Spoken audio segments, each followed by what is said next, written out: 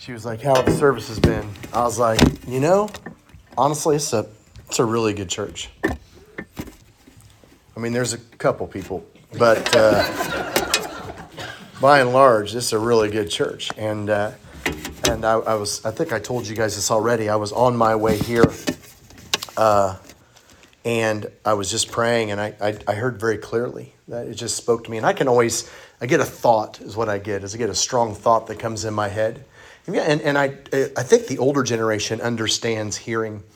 When I first started talking about hearing the Lord speak, I was scared that maybe the older generation, would label me some form of, charismatic or Pentecostal or whatever, which I would respond with thank you. But, in terms of being blessed by the Spirit. But I found it's the younger generation that have trouble. It's the older generation knows very well what it's like to be in a position, because they've walked with the Lord long enough, where they're in a position where a scripture will come unbidden.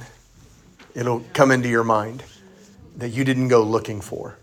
Amen. And we find that all over the New Testament. All over the New Testament. One of my favorite parts is in John chapter 2, where all 12 disciples at the same time hear, zeal for your house will consume me. And I remember thinking, there's nowhere else in all the New Testament, nor Old Testament, where that was known to be a messianic prophecy. And yet all 12 disciples at the exact same time, in the exact same moment, think of that same verse. Come on. That's preacher talk. That's the fish is this big kind of thing. But it's right there in the text. And it's interesting that it says, then his disciples remembered. And the word remembered there is a verb in the passive voice, which means you could translate it, they were caused to remember.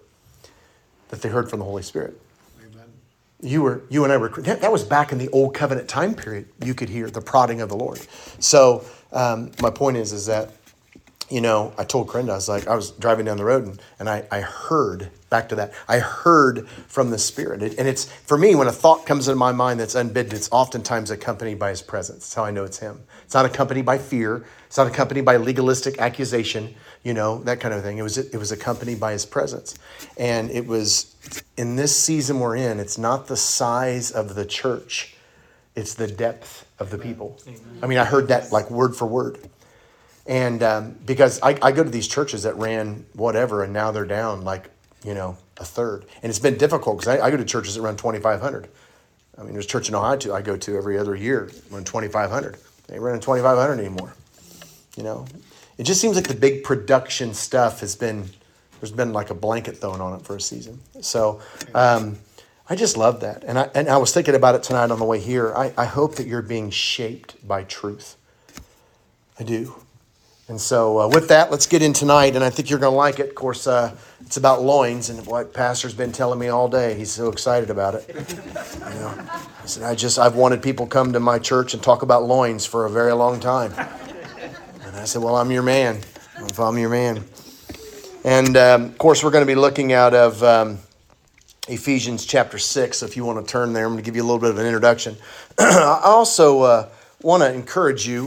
One of the ladies told me she went and to my podcast today. She's like, I started listening to one of your sermons on your podcast. So she's an official podcast girl. Praise the Lord. And if you got a phone, okay, and again, grab any one of the teenagers or grab Pastor or someone. They can help you get an app on your phone. You can get the Podbean app. You click on it, opens it up, and I'm right there. And you hit play, pause. You don't have to have internet, whatever. You can download them on your phone. All that stuff's free. And they're not just sermons. What I get into, we'll take, like I record a couple this week that I'll put on there, and they're hour-long studies. But then I do afterwards for maybe every other day for 3 or 4 days, I'll do 10 minutes of detailed explanation over that study. So you get to hear it over and over and over. Because I hear people say, man, this is great truth, but it's like drinking through a fire hose. I've never really considered all this. So you can go back and listen to it again, and we break it down. And that's what I'd love to just disciple you over some of this stuff. And then my son was like, why do you always have to, why does it have to be just preaching? I was like, because it's called a sermon podcast. But I'm thinking about throwing in random passages and other things that we study. For instance, I did a study years ago. I kept hearing people say, well, I'd say something, you're not supposed to judge. Well, that's clearly inaccurate. 1 Corinthians chapter 5. Paul says, I have written you in my letter, don't associate with sexually immoral people. I'm not meaning the people of this world who are immoral, greedy, swindlers, idolaters. In that case, you'd never leave your house. Okay? I'm writing to you that you must not associate with anyone who calls himself a brother or sister, but who is sexually immoral or greedy or an idolater or a slanderer or a drunkard or a swindler. Don't even eat with such people. What business, listen to this, verse 12, what business is it of mine to judge those outside the church? Are you not to judge those inside the church? God will judge those outside. Expel the wicked man from among you. You're supposed to judge. There's a difference, so I'm going to do this study on this. There's 3 different Greek words, krina, krima, and krisis in the New Testament. It's a difference to condemn somebody. To condemn somebody is to look at somebody and say, you're not worthy of being saved. Christians don't do that. Jesus did not come to condemn the world. But we judge. You make judgments on right or wrong. In fact, one of the reasons I like your church so much is you guys are just so judgmental. You came in just for that joke. You made it just in time. In fact, we went out to eat the other night, and I was talking about one of their, we were chatting, and they were telling me about one of their sons. And they were telling me that a couple Saturday nights ago that their son came to them on a Saturday night. It's like 11:30. And he's like, Dad, I'm going to go out with some friends, and it's going to be great. And they heard what sounded like motorcycles pulling up to the front of their house. I'm making all this up on the spot. And so they heard all these motorcycles pulling up to their house. And she looks out the window, and it's all these bikers in their middle 30s and 40s with girls on the back and, all this stuff. And you're like, I'll be home by 2 or 3 in the morning. And she's like, I don't think so. Get in here. And I remember thinking, she's so judgmental. She's a mother. Yeah. Because mothers are judgmental.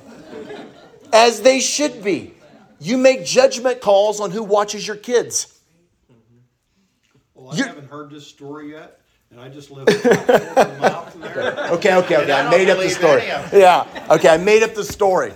But it's an illustrative point because I hear people say, well, you're not supposed to judge. You judge all the time. Judging is not condemning. Judging is looking at a person and saying, you are clearly talking, dressing, acting, leading in a way that is not appropriate.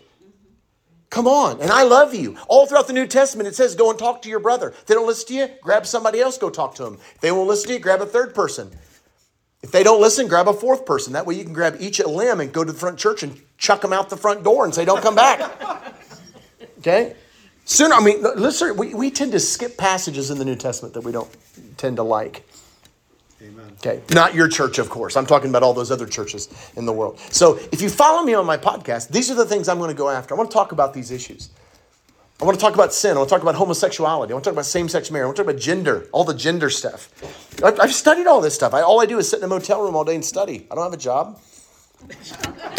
So if you would like to follow us, I'd love for you to follow me. And we do, some of them are 45, 50 minutes. Some of them are 10 minutes. The 10 minutes of truth thing. We just do different kinds of studies. So I hope you'll like it. Anyway, that's a little preview. That took about 8 minutes. But I want you to have it. Okay, we've been looking at Ephesians, and we're going to get down tonight into verse 14, which is so incredible because it is the first piece of our armor. I think I could propose to you that Paul has written 6 chapters to get to this point. Okay? Now, in other words, if he came to you and says, we're going to give you spiritual armor so that you can survive, you would want to know what it is. The crazy thing is, I've been walking with Jesus for 26 years. I've never studied it. Something's wrong with me. So I want to do a detailed study on it. So we're going to do this for about 45 minutes or so. And then I'm going to break it down into 3 or 4 sections on our 10 minutes of truth and just go after it. And so this first one, it's translated down in verse 14. Stand firm then with the belt of truth buckled around your waist. So the first piece of your armor is the belt of truth. Now let me give you some context. We're writing, and this is really because we're talking about the belt of truth. That is not physical. You say, how do you know that? Because everything in the passage is about spiritual. He says in verse 12, you don't wrestle against flesh and blood, which is bonkers to me. Paul is writing this letter from a Roman prison who in a few years, they're going to let him out, and then he's going to get captured again, brought back and killed by the Romans in a Roman prison. He's going to be murdered. I mean, they're literally persecuting. I mean, it's just horrific. They had come into Jerusalem. They had conquered the people, took hooks. You can study all this. Took hooks, put it in their mouth, came out the bottom of their jaw, put them in a row, and led them mile after mile after mile after mile after mile after mile, and sold them in slavery. And Paul says, listen, that's not our problem. That's not our issue. Yeah. So that's like going down to the hills of Tennessee and saying, no, China is our friends. Yeah, they're going to love you. Yeah. No, Russia, they're our best friends. Okay. Well, literally, there's a biblical standpoint that your real adversary is not physical.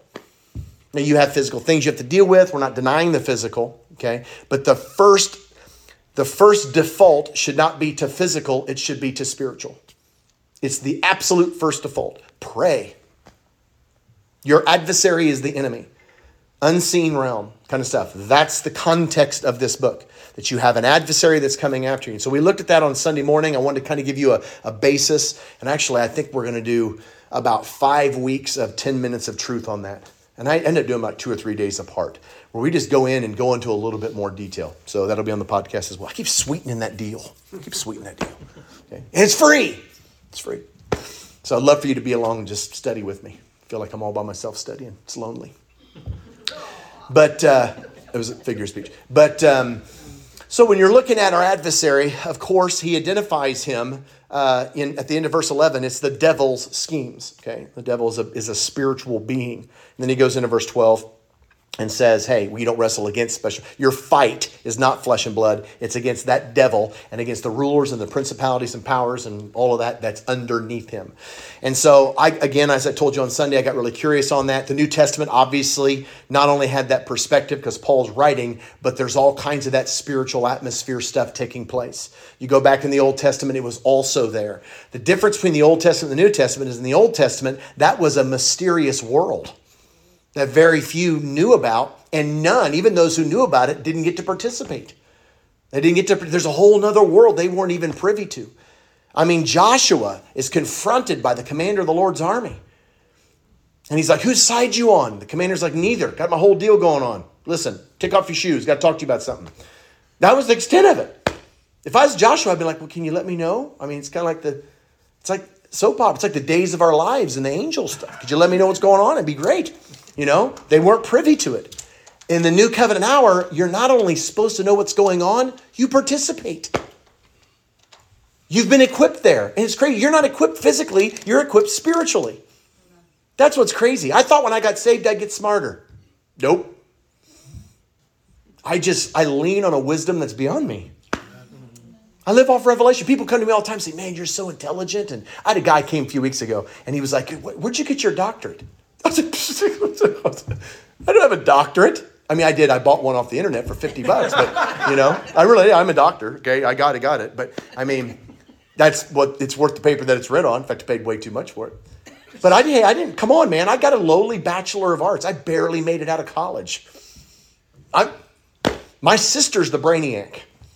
Okay. I've been mentored by amazing individuals. I'm normal, dude. I'm a normal guy who just loves Jesus. But they say, how do you have this insight? Amen. I spent time with him, dude. Tonight, 9 hours on the road. My wife's like, is it going to be hard? It's going to be wonderful. There's nobody. I'm all by myself. I'm my best company. I'm going to listen to audiobooks, get some Subway. I mean, it's going to be awesome, man. Drink Red Bulls, like 20 of them. It's going to be awesome. Try not to hit the deer, you know. To be by myself for 9 hours. Probably call Rob 3 o'clock in the morning. What's up, Rob? Because he always answers. That's what I do. I talk on the phone and just me and Jesus. Listen to audiobooks. Watch podcasts. Those kinds of things. Spend time with him. So I'm not equipped. See, you're never equipped physically. And I mean, maybe sometimes. But the teaching in the New Testament is not a physical deal. It's a spiritual deal. You're equipped spiritually. So that's the context of everything we're talking about. Your adversary is spiritual. And he's coming after you. One little last piece of this is we saw in Exodus 28. We're going to go through this on the podcast. We're going to have one on Exodus 28, one on Isaiah 14, one on Genesis chapter 1. We're going to go through Luke chapter 4 because all of that's a piece of this study. But it's basically this idea in Ezekiel 28. The enemy, our enemy, Lucifer, was created as a cherub. He's not just a normal angel guy. He was over legions, and he was created and put in the garden. Because I always wondered, how did he get there? I mean, didn't Adam and Eve walk around going, are you supposed to be in here? Why are you disguised as like a snake? That's weird. Why was he there? Okay. Well, he was created to be there. And why did he attack us? What's the big deal? He wanted to be worshiped. He wanted to be like the Most High. Why would he go after us? Well, we were created in his likeness, Genesis 1:26. So Satan wants what you carry. You're like, humanity? We're sons and daughters of God. Like you are royalty. I'm telling you, if you only knew who you were, you would never fear again. Well, the enemy comes at me. He's the butler. You own the house. And he's fired. You're royalty. Your sons and you can walk boldly into the throne room anytime you want. I know. Did you hear that? I hope they got that on tape. Wow. Yes, wow. That's who we are. He's saying, listen, Hebrews chapter 1, verse 14. Aren't angels ministering spirits sent to serve those who will inherit salvation? And then chapter 2, he answers that. Yes. Angels were not created. There's no redemptive plan for the devil or his angels. There are for us. We're in his image and likeness. It's phenomenal. It's who you are. Which is why the adversary, he wants what you carry. And I don't know if you understand what I mean. He wants the authority that you have. He wants the dominion. He wants that. That's what he wants. That's why he came after you. So, that's the context of the New Testament. Okay, now let's get into our loins passage. Praise the Lord. So again, verse 14 is what we're going to look at. And I'm just going to skip just for time, verses 10 through 13. We've been looking at that. Again, verse 10, there's 3 commands. Well, just really quickly. There's 3 commands. All this is on the podcast, on my website, free. So verses 10 through 13, there's 3 commands, okay, that are given. The first one in verse 10 is, listen, be strong in the Lord. So that preposition in the Lord, prepositional phrase in the Lord tells you where to be strong. Don't be strong in the flesh. You don't have to raise your voice. You don't have to go pump iron. When people are preparing for the end of the times, what are they doing? They're stocking food, stocking weapons. That smells like flesh to me. Yes, be able to hunt and that kind of stuff. But this ain't no Walking Dead. People seem way too much television. Yeah, be strong in the Lord. Well, dude, we believe the trouble's coming. Start praying more. Start fasting more. Start reserving part of your time, part of your day with him. That's what I would do. That's what he's saying. Be strong in the Lord. And in verse 11 and verse 13, you have the same phrase, put on. The first put on means to, like, literally, it's like a garment, clothe yourself in. Go listen to the study. And then in verse 13, put on, it literally means to take up and wield. But remember, verse 11 is the defensive. Verse 13 is the offensive. Okay? And so in verse 11, in the defensive, we put on like a covering. That's that word. It's like sinking into a chair and putting on a garment. So at the beginning of the fight, when we begin to fight, what do? We sit down and we cover up. Because it's not a match. Because he's equipped us to stand. And that was the defensive stance. All the devil's schemes are going on. Come on, we see right through it. No energy required. In verse 13, this command to put on is to pick up and to wield. And that's consistent with the stand against. Why? Because the day of evil comes when the enemy targets you and he comes after you and you're prepared. So we get studies on all of that. Woo! Doesn't that sound fun? Okay. Now you come into verse 14 and he says, we get into the actual armor. This is what you're actually equipped with. And he says, stand firm then with the belt of truth buckled around your waist. Now, this belt of truth deal. Okay. I don't like the word belt because it's the junior high appropriate language. And I get it. But I think we end up dumbing down Scripture. Here's 4 different translations. We were talking about it before service. The NIV, if you go back to Jeremiah chapter 13, which you don't have to do that, this is the same phrase in the Greek translation of the Old Testament, same language. Take the belt you bought and are wearing around your waist and go to Parath and hide it there in the crevice of the rock. The belt that you are wearing around your waist. Okay. Now listen to how the Living Translation translates that same verse. Take the linen loincloth. Praise the Lord. Sounds like underwear to me. Take the linen loincloth you are wearing. Doesn't say anything about waist. Take the linen loincloth you are wearing and go to the Euphrates River. Hide it there in the hole in the rocks. Listen to the King James Version. Take the girdle. That's what pastor wears. Okay, it's the same thing, same idea. Take the girdle that thou hast got, which is upon thy loins. You got to love the King James Version. Praise the Lord. And arise, go to Euphrates and hide it in the hole of the rock. Where are all the teens? I figured they'd have been front and center on this one. I teach this at teen camp. Isn't that awesome? So this idea of loins, you're like, what is the deal with the loins? Well, the idea of the belt, which we can translate loins, the lexical definition, which is a Greek dictionary, translates it like this. Loins, the lower region of the back, the lumbar region, the hips as opposed to the shoulders and thighs. Okay, so it's opposed to the shoulders and thighs. It's the hips and the organs of the reproductive system. So it is all in this region. And so in those days, they didn't have Hanes, okay, or fruit of the loom. They would have a loin cloth, which would wrap around your waist several times. And then I guess go YouTube video and watch it or not. But it's this wrapping of the area, okay? And it symbols the strength. It's that area, it's interesting. That area of the body is used as an illustration all throughout the Old Testament. This is terribly funny, I think. My wife just thinks it's plain flat terrible, but I think it's hysterical. So when I was in college, this is great. I shouldn't be recording this, but we're going to. When I was in college, okay, I'd gotten out of the Marine Corps. I lived a rough life, okay. I came from the other side of the tracks. I'd met people that it was crazy the amount of sheltering I saw in the church at a Christian university. I saw these young freshmen coming and they would go home by 11 because my mom was going to call and make sure I'm back in my dorm. I was like, that's healthy, Okay, it was just weird because I'd been on my own. So I was like 15. I was a grown adult. I was like in my early 20s when I got to Olivet. And so I get to class and it was a great experience. God moved. It was wonderful. Would do it again. It's wonderful. But all these Christian classes, they would say, we want to take your life verse. Everybody's got a life verse. And they were all the same life verses, right? And I just got tired. It's all the same thing, these pretty little Psalms and all this stuff. And so one day I'm reading Ezekiel chapter 23, verse 20. And I was like, I'm putting that on my life verse card. And I'm submitting it. And so one day they get up and they open up if you'd like to look at this for yourself, this is something you're going to want to quote on a regular basis, I'm sure. But they read this, Ezekiel 23, chapter 23, verse 20.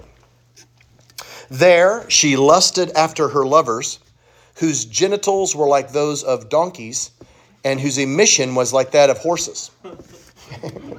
That was the last time they ever read one of my life verses. Okay.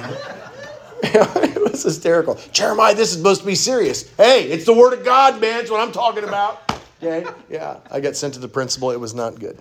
Okay. But I cracked up over that. That's hysterical. Why would you describe the enemies of Israel like that? Strength. Circumcision was placed on Abraham where it was placed for a reason. The covenant. And there's a longer explanation, which I'll talk about on our podcast at some point. But Abraham was circumcised. Sarah wasn't. And I'm talking about African, mutilation circumcision. I'm talking about covenant stuff. So the loin region, the genital region, is often referred to in terms of strength in terms of power, in terms of when you throw your strength into something, the passions, the seat of the passions, all of that is used in that language. So in the Ezekiel passage, it's talking about Israel who lusted after her lovers. What does that mean? That literally God viewed his relationship with Israel as a marriage covenant. And when they go, when they would go and look for strength and protection, and they would align themselves with foreign nations, God considered it prostitution. Remember the whole book of Hosea? That's this kind of imagery. So when Paul writes about a loincloth, it's a belt. And by the way, I love the way the Living Translation puts it, it's not a leather protective belt, it's a linen loincloth. Well, how in the world is that considered protective? I mean, is it like again, how do you talk about this? Just talking about it sounds like it's like a jock strap. Maybe, I mean, they just, wanted you to be safe. I mean, it's like gym class all over in church on Wednesday night. Hallelujah. Okay? It's hysterical. But this is the spirit. I didn't write this. This is what he's talking about. So you're like, what is the spiritual significance of this? Well, again, let me give you just a couple ideas really quickly. Again, it has to do with strength, but when you get into, you don't have to turn here necessarily, but in John chapter 5, verse 17, and John chapter 6, verse 27, both of those times, we have a football coach here. Not tonight. Oh, he's got football week. I love that guy, by the way. I love that guy. And, but he was, when you're working with, especially athletes, they, you'll talk with them and how they're progressing and, they're really working at it. The working has to do with drive, has to do with intensity.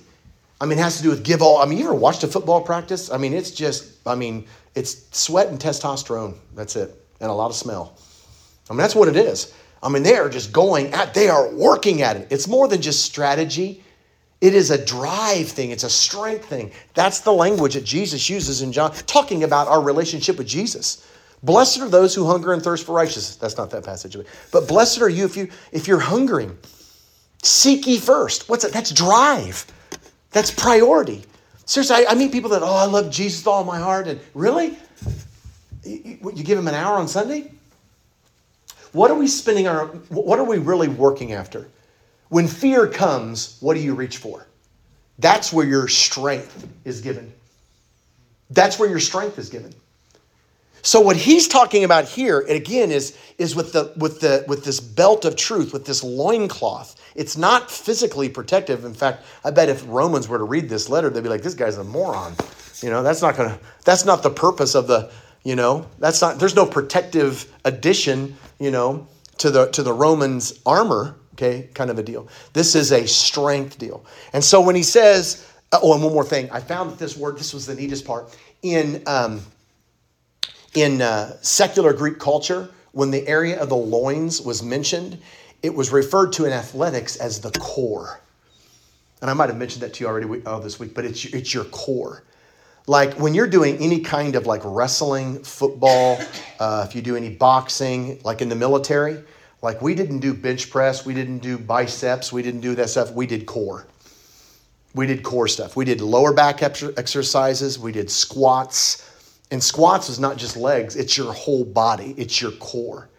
Which is interesting. The first spiritual protective piece of this armor has to do with the very core of who you are. That's the belt idea.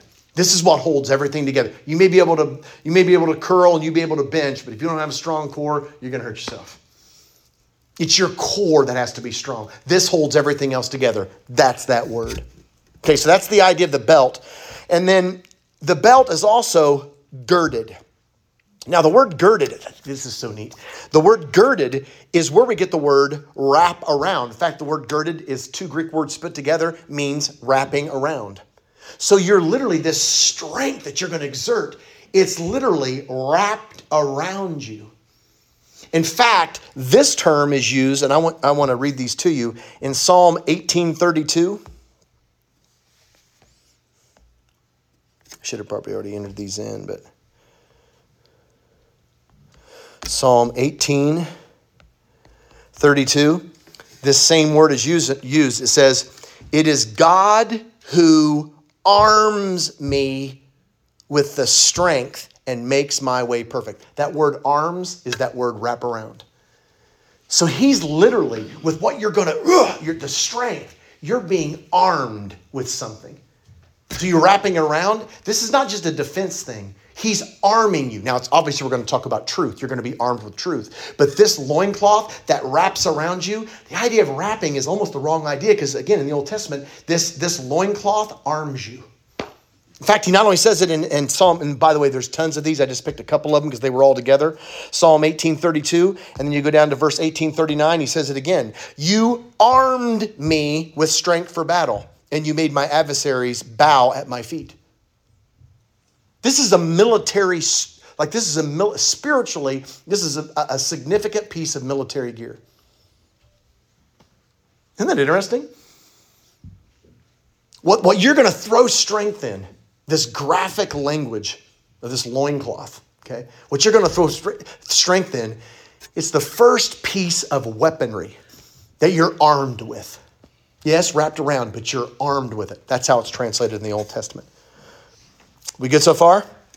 Now let's get into the more of the meaty part of it. What you're armed with is truth. And this is going to take a few minutes. So this is what we got so far. Our fight is not physical, it's spiritual. Okay? And you are armed spiritually with both defensive and offensive armor. The first piece of this armor has to do with your loins. Has to do with drive. Has to do with drive. Teenagers, loins, and drive. You can talk about it all day. Okay? The drive of your life. The passion. What you give yourself. It's even more than strength. It's focus. It's will. It's intent. You put everything up. It's everything about you. Is the thrust of your life. That's the idea.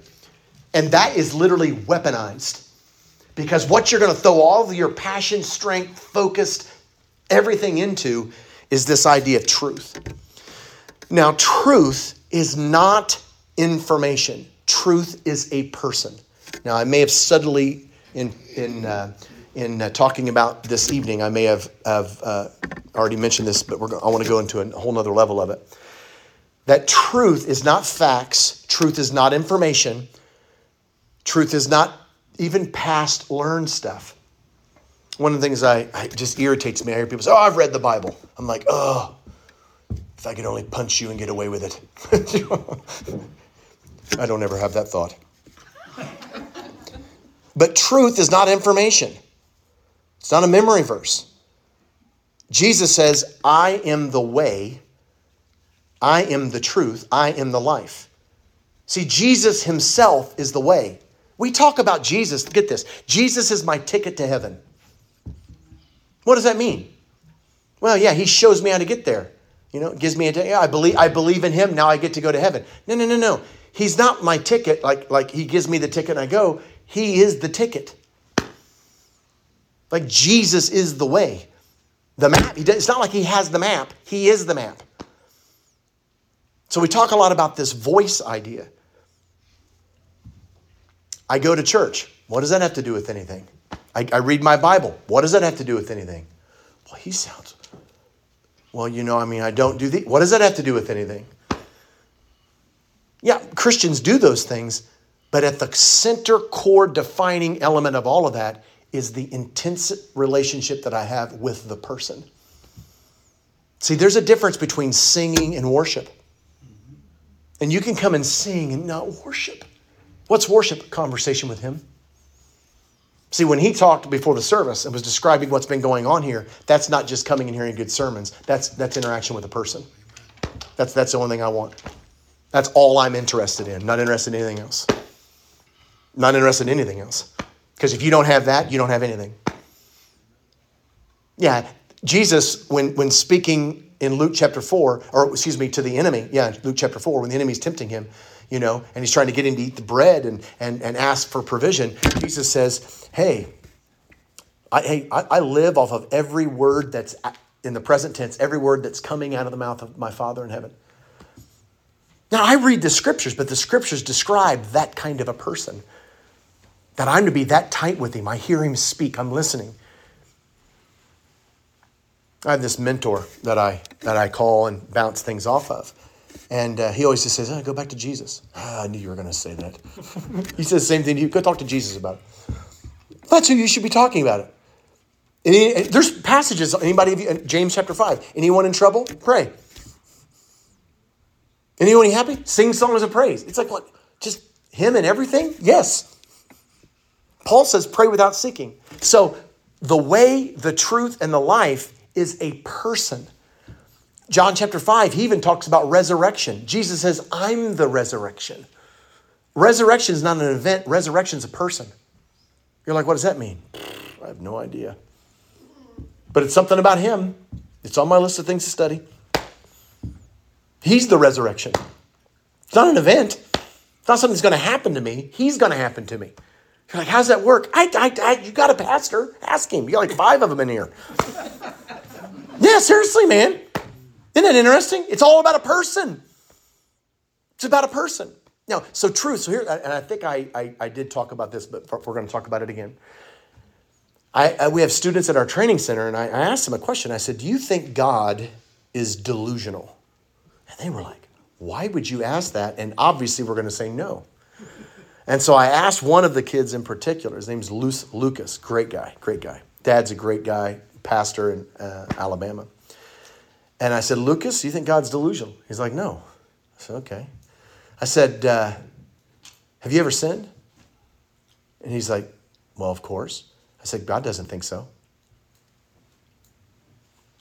I said, who's right? Here's what do you mean God doesn't think so? I said, Paul's teaching in Romans chapter 5 and 6 on justification literally means to be justified is you stand before God as if you have never sinned and are perfect. That's pretty close, Pastor?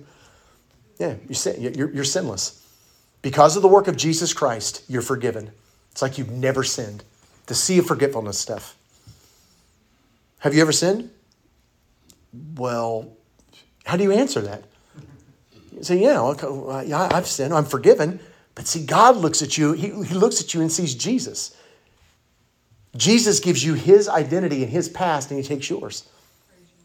And maybe we need to take a class on justification. My students sure did. That's the radicalness of the gospel. You're not just someone that God goes, well, I guess Jesus died for you. Come on in. That's not it. When he looks at you, he sees his son. That's ridiculous. But that's not actually true, though. How do you define truth? Jesus. That's it. Truth is the perspective of a person. So how he sees.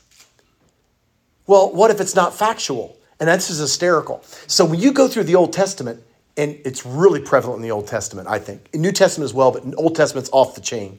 In the Old Testament, they were not allowed to live their lives according to facts and just kind of like learned intelligence. In fact, you're under the impression learned intelligence is a hindrance to getting to know him. He shames the wise because it's his perspective. You say, what do you mean? I did this whole study on the, and actually it's somewhere. It's somewhere out there. I did the study. It's out there. But it's on the 7 Mosaic feasts and the timing of those. Israel's calendar, when they came out of, all that 7 Mosaic feast was founded right after coming out of Egypt. Well, Egypt, you guys realize, you can even see, History Channel is pretty accurate on this. Egypt was like light years ahead on everybody in terms of science and the sun and, astronomy, all of that kind of stuff. Like the 365 point whatever day calendar, that was them. Like they're like really good, okay? The sun calendar and all of that. See, the Israelites operated on a 360-day moon phase calendar, which does not work. I don't know if you ever studied this before, but scholars talk about it all the time. If you live by a lunar, like the Jewish calendar, okay, and you go like 2 or 3 years in a row without adjusting the calendar, that's more than 2 or 3 years, about 30, 40 years without adjusting the calendar, Christmas is in summer. Because there's more than 360 days a year. But God said you are not. It's an incredible study. You should go listen to it. But I'm a big fan. But I'm a big fan of all the things that I study. But it's seriously, it's remarkable because God said you are not allowed to do that. And Moses is like, yeah, but I think they're correct. I mean, and so in fact, you know what they would do? Is literally in their history, every couple years, they would add a 13th month. And it would be the same. They didn't even come up with a new name. It wasn't like, oh, number 13. It was the 12th month mentioned twice. Anybody ever heard that before? I know the pastor has. It's like December, it'd be December. Like you get out of December, you go right back into December. You're like, that's the most stupid thing I've ever heard in my life. That's how they did it. You'd say, why? Because literally, Israel revolved around God. Israel didn't revolve around what God gave them. That took a lot of energy. Did that make sense? I was expecting a lot more from that. I mean, that's true. It's crazy. Isn't that interesting? You should go study it. It was like Israel walked with this weird limp, this weird gait. It's like, why are you living like this? Well, that's God. He's weird. We know. Trust me. We know. I mean, it's bizarre. Some of the things. And it was this one kind of principle. Truth comes from a person. And you can't even say, well, and remember I told you about the principles. There are Christian principles, but the Christian principles point back to hearing him as a principle. It's not the information you get from him. And the illustration that I love is, man, Jesus tells the disciples to get out of a boat. And, or he tells Peter gets out of the boat and walks on the water. Well, he didn't go back there every year and go, hey, kids, watch this. Because it wouldn't work. By the way, God never revealed himself the same way twice in the Old Testament. There wasn't like 15 or 20 burning bushes. Jesus spits in mud, puts it on the guy's eyes, speaks over here. I mean, dude, there's no principle. There's no principle. What's the principle? It's the voice. And let me give you this passage. I don't know if I read this to you yesterday or not, but it's my favorite passage in John chapter 12, and it's the last few verses. Listen how good this is. Jesus is in an argument with the leaders of Israel, and they're trying to pin him down. And this is what he says. He says, when a man believes in me, he doesn't just believe in me, he believes in the one who sent me. When he looks at me, he sees the one who sent me. I've come to tell the world I'm a light, and the one who believes in me doesn't have to stay in darkness. As for the person who hears my words but doesn't keep them, I don't judge him. I didn't come to judge the world but to save it. There's a judge for the one who hears my words, who rejects my words and does not accept them. That very word which I spoke will condemn him the last day. Here it is. Listen to this. For I did not speak of my own accord, but the Father who sent me commanded me not only what to say, but how to say it. And I know that his commands lead to eternal life. So whatever I say is just exactly what the Father has told me to say. So Jesus was so connected with the Father that he just didn't say what the Father told him to say, but he said it in the way, in the manner, in the tone in which the Father told him to say. That's ridiculous. I just struggle with not saying what I really want to say. I'm a little bit behind Jesus is what I'm trying to say. But Jesus operated out of truth, every word that proceeds out of the mouth of the Father. Isn't that phenomenal? Amen. That's the idea. So when he's talking about truth, what you are armed with, what is your core, what you are protected, what you're surrounding yourself with, your first main line of defense is truth. Now, I wanted to give you a couple applications and just maybe some handles with this. Okay, how is being armed with truth? How does being armed with truth work? I don't get that. Well, for example, look, like for me, the enemy comes to me with my past. Things that I did, things that I've said, kind of person that I was. And he wants to come and he dangles it in front of me, I woke up this morning thinking about a conversation I had with a youth pastor about 7 years ago. And I woke up stressing over it. And I have to immediately come back and say, hold on, where did that come from? It's not from the Holy Spirit. Okay, it's not from the Holy Spirit. And I don't think about that. So I just kind of determined that that's an attack of the enemy because it had a fear smell to it. Here's number one kind of priority. Anytime you smell fear and attack, it's never of the Holy Spirit. Amen. Never. And here's interesting. People say, yeah, but he used right information. The enemy is an accuser. The enemy is an accuser. The enemy wants to take what you've done and use it to exploit and condemn you. That's never the Holy Spirit. Why? Jesus did not come to condemn the world, but to save it. This season we're in, which we call the New Covenant season, is a season of no condemnation. There is a judge, and you'll meet him one day, but it's not right now. You can be forgiven. Okay? So if the enemy ever comes and throws condemnation with you, well, how do you defend about that? Truth. So I'm barely awake this morning. I'm asleep. Big old wet spot on my pillow. It's getting real with you. You should come by. And I just mumble out of my mouth, you smell nothing like Jesus. Exactly what I said. And I don't know if it infuriates or what. But I said, I believe what he says about me and not what you threaten me with. Amen. In the name of Jesus, go. Amen. And I just sink back into his presence. And I slept for another 30 minutes. It was wonderful. Yeah. You mean you just look at him and he's a liar and the father of lies. We know that. So your first line of defense is just tell him the truth. Yeah, that's what I do most of. I look at him and say, listen, we both know how this is going to end. We both know the truth. You can't deceive me. So you come and say something about me. You come and speak ill about me. You come and lie to me. Dude, I know the truth. I know the truth. You're a liar. Go. See, you're armed with the truth. It's the core of who you are. If you don't know who you are and he comes and lies and you believe it, he's got it. Dude, seriously, I've seen people in the church who've been around the church for 50, 60 years. And the way they talk about themselves, I'm like, why would you say that about yourself? It's not true. Oh, I can show you. Is that how he talks about you? Well, no. So you need to align your thoughts with the truth. Paul says, take captive every thought and make it obedient. To who? Seriously, I just want to free you. Believe the truth. Stop believing lies. Stop believing like getting your identity. So that's in terms of like just my past. That's one example. I'm going to give us some time here, but my thought life, the whole taking captive. I still go through this from time to time, but it's very rare. But back when my wife and I were first married, I would find myself having conversations with the enemy. I know it was. I look back, I know it was. You're like, what do you mean? I'd be on my way home, and I told my wife, she's a wonderful woman, okay, but she's very, and so I tell her, hey, I'm going to be home at 2:00. If I was home at 2:01, wasn't 2:00. You're a liar. Maybe not that extreme, but really close. This is back early on in our marriage. And so I would, I would be on my way home and I would look at my clock or radio and the time, and I'd see that, boy, it's going to be close.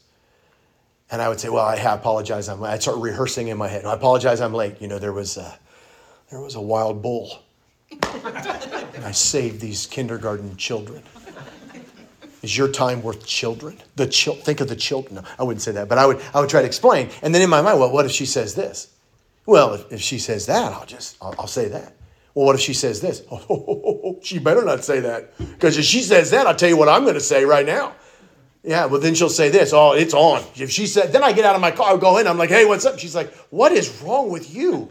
Here's the news. That's not the Holy Spirit. Amen. That's not the Holy Spirit. Come on, live in the present. Live right now. And I've gotten better over the years, I just don't do it. I really monitor. You and I were talking about it. I monitor the language that I use. I'm talking about my wife. I give her the benefit of the doubt in thinking. Always. And what's interesting is as we would talk about that later, I found, I tell you, absolute truth, the enemy was working on her before I would ever get home. You mean it was like a scheme? Yes, verse 13, it was a direct attack to get us distracted before we walk into service. I'm telling you, man, I'm telling you. How do you combat that? Truth! That's not who she is, not who I am. I combat it with truth. I literally I arm myself with truth. Saying we already talked about the physical body thing. There are times where the enemy just pokes at me physically. And I don't default to the physical. I default to the spiritual. What's the cause of this? What's the cause of this? And even if the cause is physical, can you intervene spiritually? And then if he doesn't intervene, and see, the issue for me is never whether you're healed or not. We pray for healing.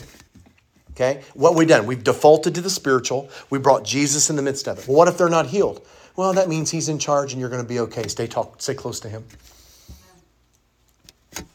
So this is what we're left with. And I trust him. I absolutely trust him.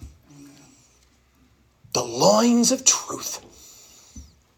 I'm throwing all of my eggs in that basket. That's what the loins mean. All of my strength, all of my focus, all of my hope.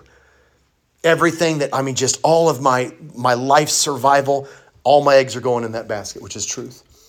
It's my core. It's how I survive. It's the first line of defense. By the way, and we're not. You can follow me. I haven't told you about this. I've got this podcast, but I'm going to be going through all of these over the next 5 or 6 weeks, and they'll be spread out over the podcast because we do the studies afterwards. But I'm going through all of these.